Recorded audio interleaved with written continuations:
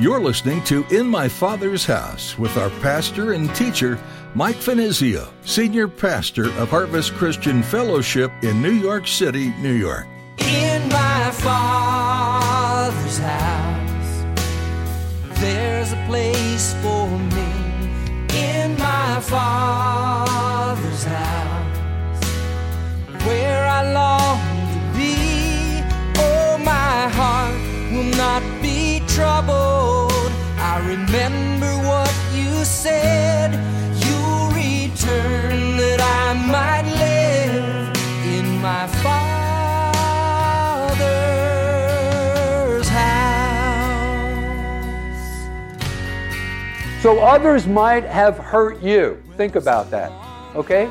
Maybe someone has gone out of their way to step on your toes, or they've said some unkind thing about you, or some, untruth, maybe at work or whatever. Someone has gone out of their way to attack you, to hurt you, and you're seeking retaliation. You're thinking, I'm going to hurt them back, or I'll sin against them. And I could do it in such a way where they'll actually never know who it was that attacked them. Are you ever tempted to repay evil with evil? Especially when you know for sure no one would ever know you did what you did. It's so tempting when we've been wronged or hurt. But we know that not only have we been called to a higher way of living, we've also been given the ability to rise above such temptations. Today in his message, Pastor Mike reminds us of this temptation to sin and its power over us. But he also reminds us of God's grace and mercy to save us from acting in this way. Now here's Pastor Mike in the book of 1 Corinthians chapter 6 as he continues his message, Resisting Temptation. You said you return that I might live in my Father's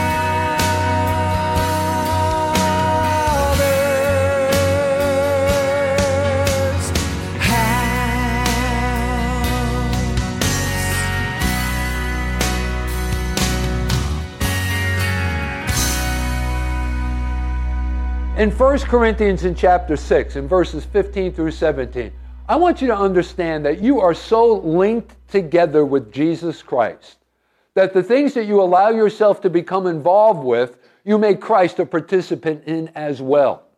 There's no such thing as over the weekend, sneaking into some club, going drinking, drugging, chasing women, chasing guys or whatever. And then all of a sudden you turn to Jesus and say, Lord, you stay out here, and I'm going to go in there for a while, and I'll be back in just a little bit. It doesn't work like that. I want you to understand that whatever you allow yourself to participate in, you make Christ a participant in as well. Isn't that what Paul tells us in 1 Corinthians chapter 6 and verses 15 through 17? Do you not know that your bodies are members of Christ? Shall I then take the members of Christ and make them members of a harlot? Certainly not. Or do you not know that he joined to a harlot is one body with her? For the two, he says, shall become one flesh. But he who is joined to the Lord is one spirit with him. And so we're one with Christ. We've been joined together with him. And thus whatever we participate in, we also make him a participant as well. And so Joseph was fully aware of that. The third principle that I want to draw your attention to that enabled Joseph to resist temptation at Potiphar's wife's advances. Thirdly, Joseph also saw this as a great wickedness. Notice in verse 9, he said, how can I do this great wickedness? Isn't that recorded there in verse 9? He saw it as a great wickedness. You see, one of our problems today is our lax attitude towards sin. We've become extremely indulgent and tolerant towards sin. Today, fornication isn't really considered as some terrible sin. Why is that? Because it's been glamorized. It's a glamorized affair, right? Or it's referred to as an alternative lifestyle. And even within the church, there are those who might be entertaining the thought of having an affair. They don't have the consciousness of the wickedness of these things or the severity of sin. And then there are others who try to rationalize that sin. You know, it's been suggested, I don't know if this is true or not, you know, the Bible obviously doesn't address this subject, but it's been said, and there are other Bible teachers who believe this, that when someone was in a very high position to the king, that they would actually castrate him, so that he would be absolutely and completely focused on doing the work of the king. And therefore, if he had been castrated, he certainly wouldn't have been able to please his wife, right? He would have had no desire whatsoever to want to please his wife or to have intercourse with her. Now, if this was true, Joseph might have picked up on it and said, well, you know, maybe I'm going to help the old boy out here, you know. I mean, he's not going to be able to fulfill her desires. And so he could have rationalized it in that way. He's a eunuch. He's been castrated. He can't satisfy her. I'll give the old girl a tumble. Help out the old man. You know, so maybe he was thinking of it. Now, I don't know if that's true or not, but it has been suggested. There's been commentaries that I've read that have suggested that. Or maybe he might have thought, well, Potiphar wasn't treating me right. I wasn't getting my just deserves. So guess what? I'm going to take his wife for my compensation. He could have thought of it in that way. Or he could approach this whole thing of like, hey, listen, this wasn't some ordinary woman. Remember, this was the wife of someone in a very high position within, it would have been like sort of equal to our president's cabinet, this captain, Potiphar. And so she was a very prominent figure within the administration. And he might have thought, wow, you know, man, I'm going to, you know, maybe I'll fulfill her desires and I'll be able to get something in return for this. And, you know, maybe it'll be a stepping stone to reach some other higher goal or some higher position. He could have thought of it, you know, in that kind of a way, right? But he didn't refer to it or look at it in that way. He saw it as for what it really was, and what it was sin. It was a great wickedness. So that's the third thing. The fourth principle, the fourth thing that Joseph was aware of as it relates to resisting temptation, he saw that it was a sin against God. Isn't that interesting? Not against Potiphar or Potiphar's wife, but rather that it was a sin against God. Go back to verse 9 again. He says, how can I do this great wickedness and sin against God? And now I find that kind of interesting, right? Sin against God. Well, Joseph had this strong consciousness of sin. Why? Because his standards had come from God. You see, gang, there's a vast difference between God's standards and the world's standards. Our problem is that sometimes our standards are derived from the world rather than from the Word of God. And this opportunity to sin was not ultimately against Potiphar or even Potiphar's wife, but rather against God. And that was Joseph's perception of the matter. So others might have hurt you. Think about that, okay? Maybe someone has gone out of their way to step on your toes, or they've said some unkind thing about you, or some, untruth, maybe at work or whatever. Someone has gone out of their way to attack you, to hurt you, and you're seeking retaliation. You're thinking, I'm going to hurt them back, or I'll sin against them. And I could do it in such a way where they'll actually never know who it was that attacked them. I mean, what difference does it make? Because the truth of the matter is, they'll never know. Well, listen, we might be able to hide our sin against man, but when we realize that our sin is against God, there's no hiding of our sin. There's no hiding of our sin. You might be really good in covering your sin, to other people, but the truth of the matter is all sin is against God. Every sin that you commit is against God, and you can't hide from God. Case in point, David. David saw his neighbor woman Bathsheba, and I don't know what she was doing. You can't put all of the blame upon David. And I'm not making, concessions for David here. Don't misunderstand. But I want to know, and there's my Italian coming out again. I want to know what Bathsheba was doing bathing on the roof of her home in the proximity of the king's palace? That's what I want to know. I want to know exactly what she was doing there. But anyway, David saw his neighbor woman Bathsheba bathing. He became aroused. He invited her over for a visit. He took her to bed. You know the story. She became pregnant. Now he's got to cover his tracks. He doesn't want anyone to know what exactly had happened because she was a married woman. Where was her husband?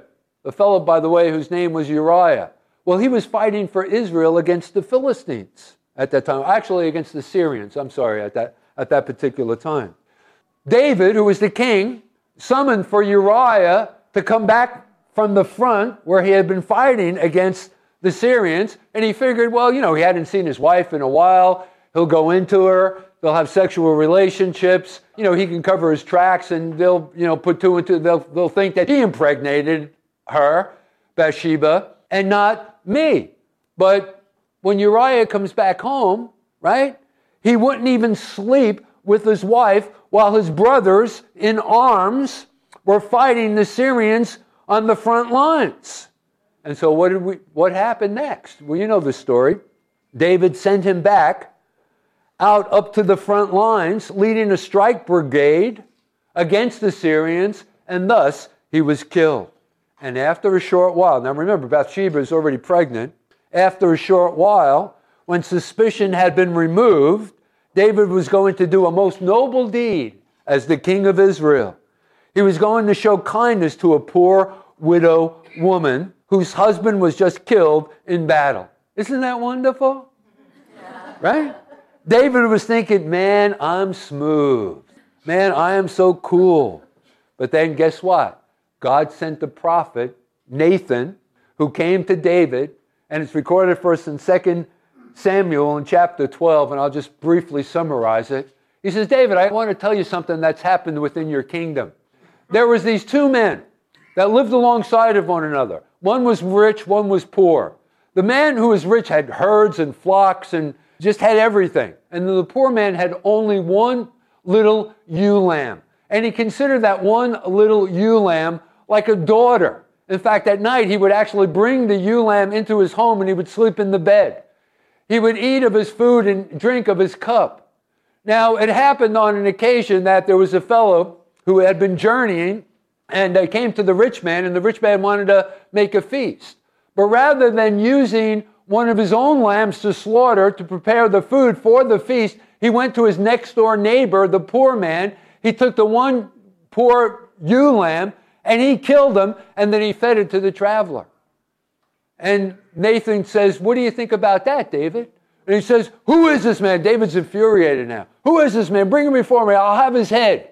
And then Nathan turns the tables around on David and he looks him right in the eyes and says, you are that man. Who was that man? David, you are that man. And he was thinking about Uriah, the poor. He had one wife.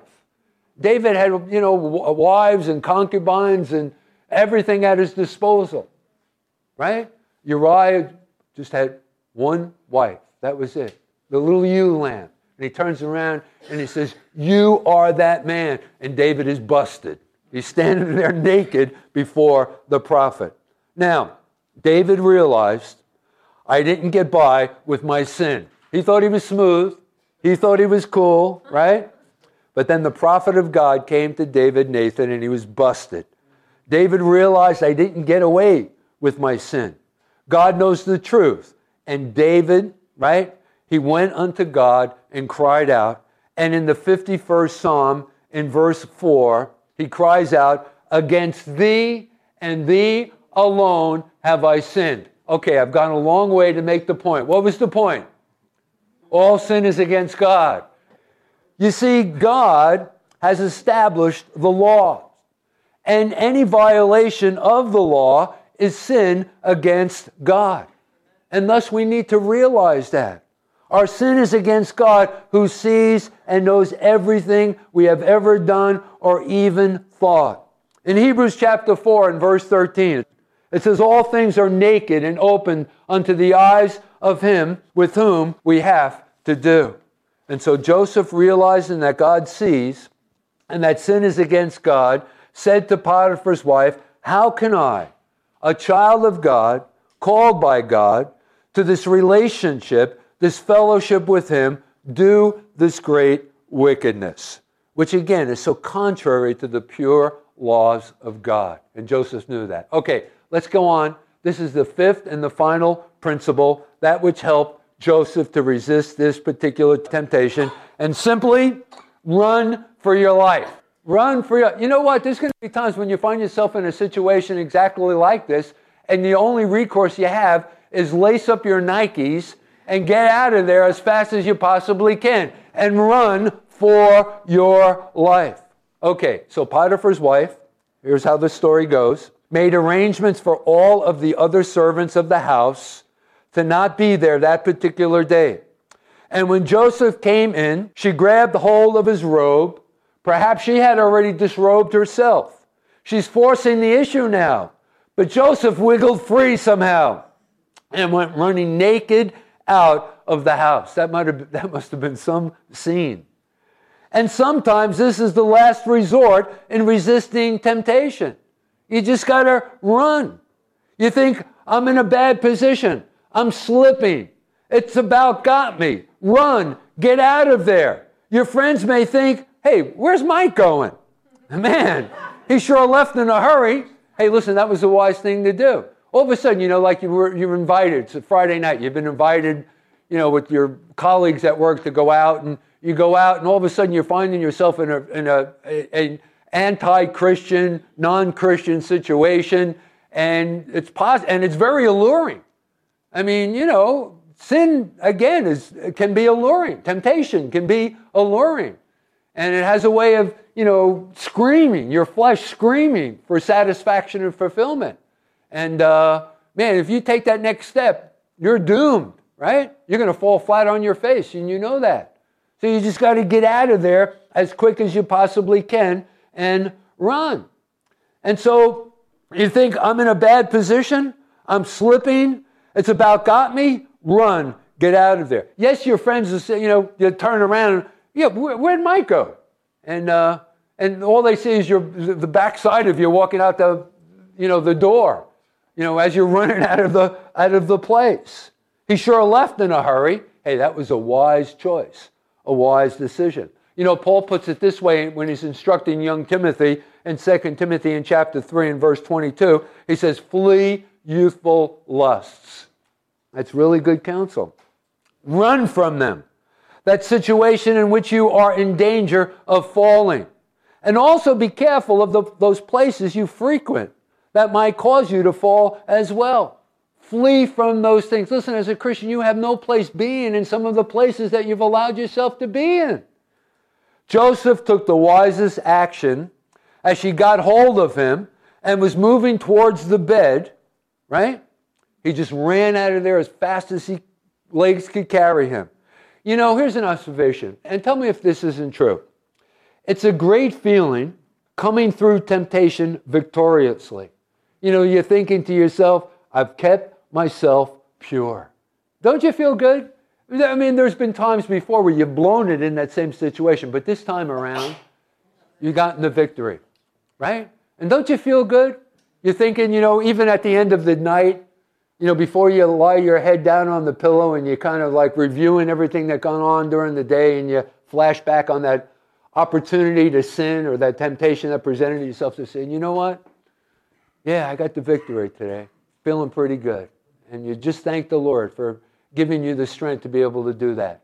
So you're just feeling good, right? But then on the other hand, there are times when you've fallen. And this is the other side of the coin. And rather than, feeling great, the great feeling of you're being victorious, you feel miserable. You feel guilty. You feel dirty. And rather than thanking God, you cry out, oh God, why did I do that? Why did I let my guard down? Now come on, tell me the truth. Have you been there before? Amen is right. I've been there, man. I've been there. I don't want to be there anymore. I believe the joy, the thrill of having victory over temptation is actually a foretaste of what heaven is going to be like. When we finally arrive there, and you're going to be thinking to yourself, I don't believe it. I finally made it. Right? And you look into the face of Jesus. I can't believe. And at that moment, you're going to sing a chorus of Amazing Grace is what you're going to be doing. Right? Because it was only grace that allowed you to get there in the first place. But still, nevertheless, I made it. And that victory is a foretaste. When we triumph over temptation and sin, that's what heaven is going to be like. It's like a foretaste of what heaven is going to be. The thrill of having victory over temptation, a foretaste of heaven. But I also believe the misery, the horror that one feels when they are fallen is also like what it's going to be like, a foretaste of hell. And so Satan, gang, is out to get us, to ensnare you. His traps are set, and he wants to bring you into captivity.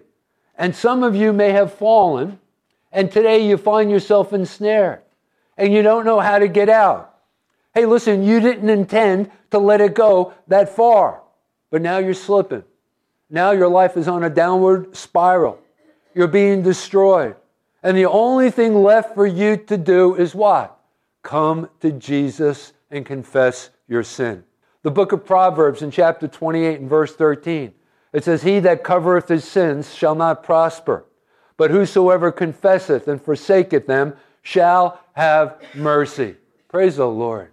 That's the God I know. That's the God whom I serve. So what do we need to do? We need to come and lay it all out to the Lord. And you know what? He's not going to beat you over the head with a club. Rather, how is he going to respond? He's going to say to you, Mike, I love you. I'm so glad that you came to me. Mike, I forgive you. I mean, think about Jesus, what he said to the woman who was taken in the very act of adultery in John's Gospel in chapter 8 and verse 11. He just simply said, go and sin no more.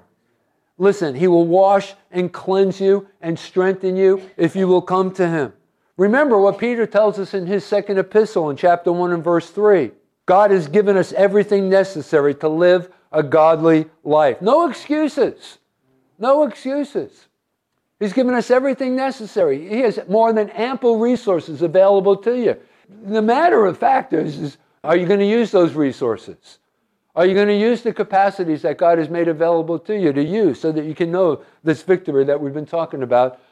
Everything necessary to live a godly life, a pure life. Everything necessary to overcome temptation, to experience victory. Remember, gang, let me summarize what we've already said. We have been called. We have been chosen. We are one with Christ. We need to see sin as God sees sin. We need to remember how greatly Christ was hurt because of our sins. And if everything else fails, what do we need to do? We need to run. Who do we run to? Get out of there and run to Jesus. In my Father's house, there's a place for me. In my Father's house, where I long to be. Oh, my. When you look back at your life, what moments stand out to you? There are probably some pretty great ones. Getting married, having kids, graduations, and celebrations. But I imagine there are also a few you'd rather not remember. The ones that come back to run through your head at night as you try to fall asleep. When we take a look at the stories of some of the Genesis characters, we see it all. The good, the bad, and the ugly. These people you meet made their fair share of mistakes. But that didn't disqualify them from being used by God. God built a nation from human beings who were far from perfect. And guess what? He wants to use you too. God has a plan for your life, and you can faithfully follow Him in the way He has made for you. You can be forgiven of your sins and start fresh, remembering the faithfulness of God since the beginning of time. We're so glad we got to spend time with you today in the Word with Pastor Mike Finizio and In My Father's House. This program is a ministry out of Harvest Christian Fellowship in Midtown Manhattan. Check us out online at harvestnyc.org. There you'll find service times and our easy-to-find location. We have easy access from Port Authority on 42nd and Penn Station on 34th. Come by and see us. If you aren't close enough to drop by, you can find links to our online streaming and more on our website, harvestnyc.org. Again, that's harvestnyc.org. Thank you for joining us today. We're out of time for now, but come back and feast on the Word with us next time in My Father's House. Not be troubled.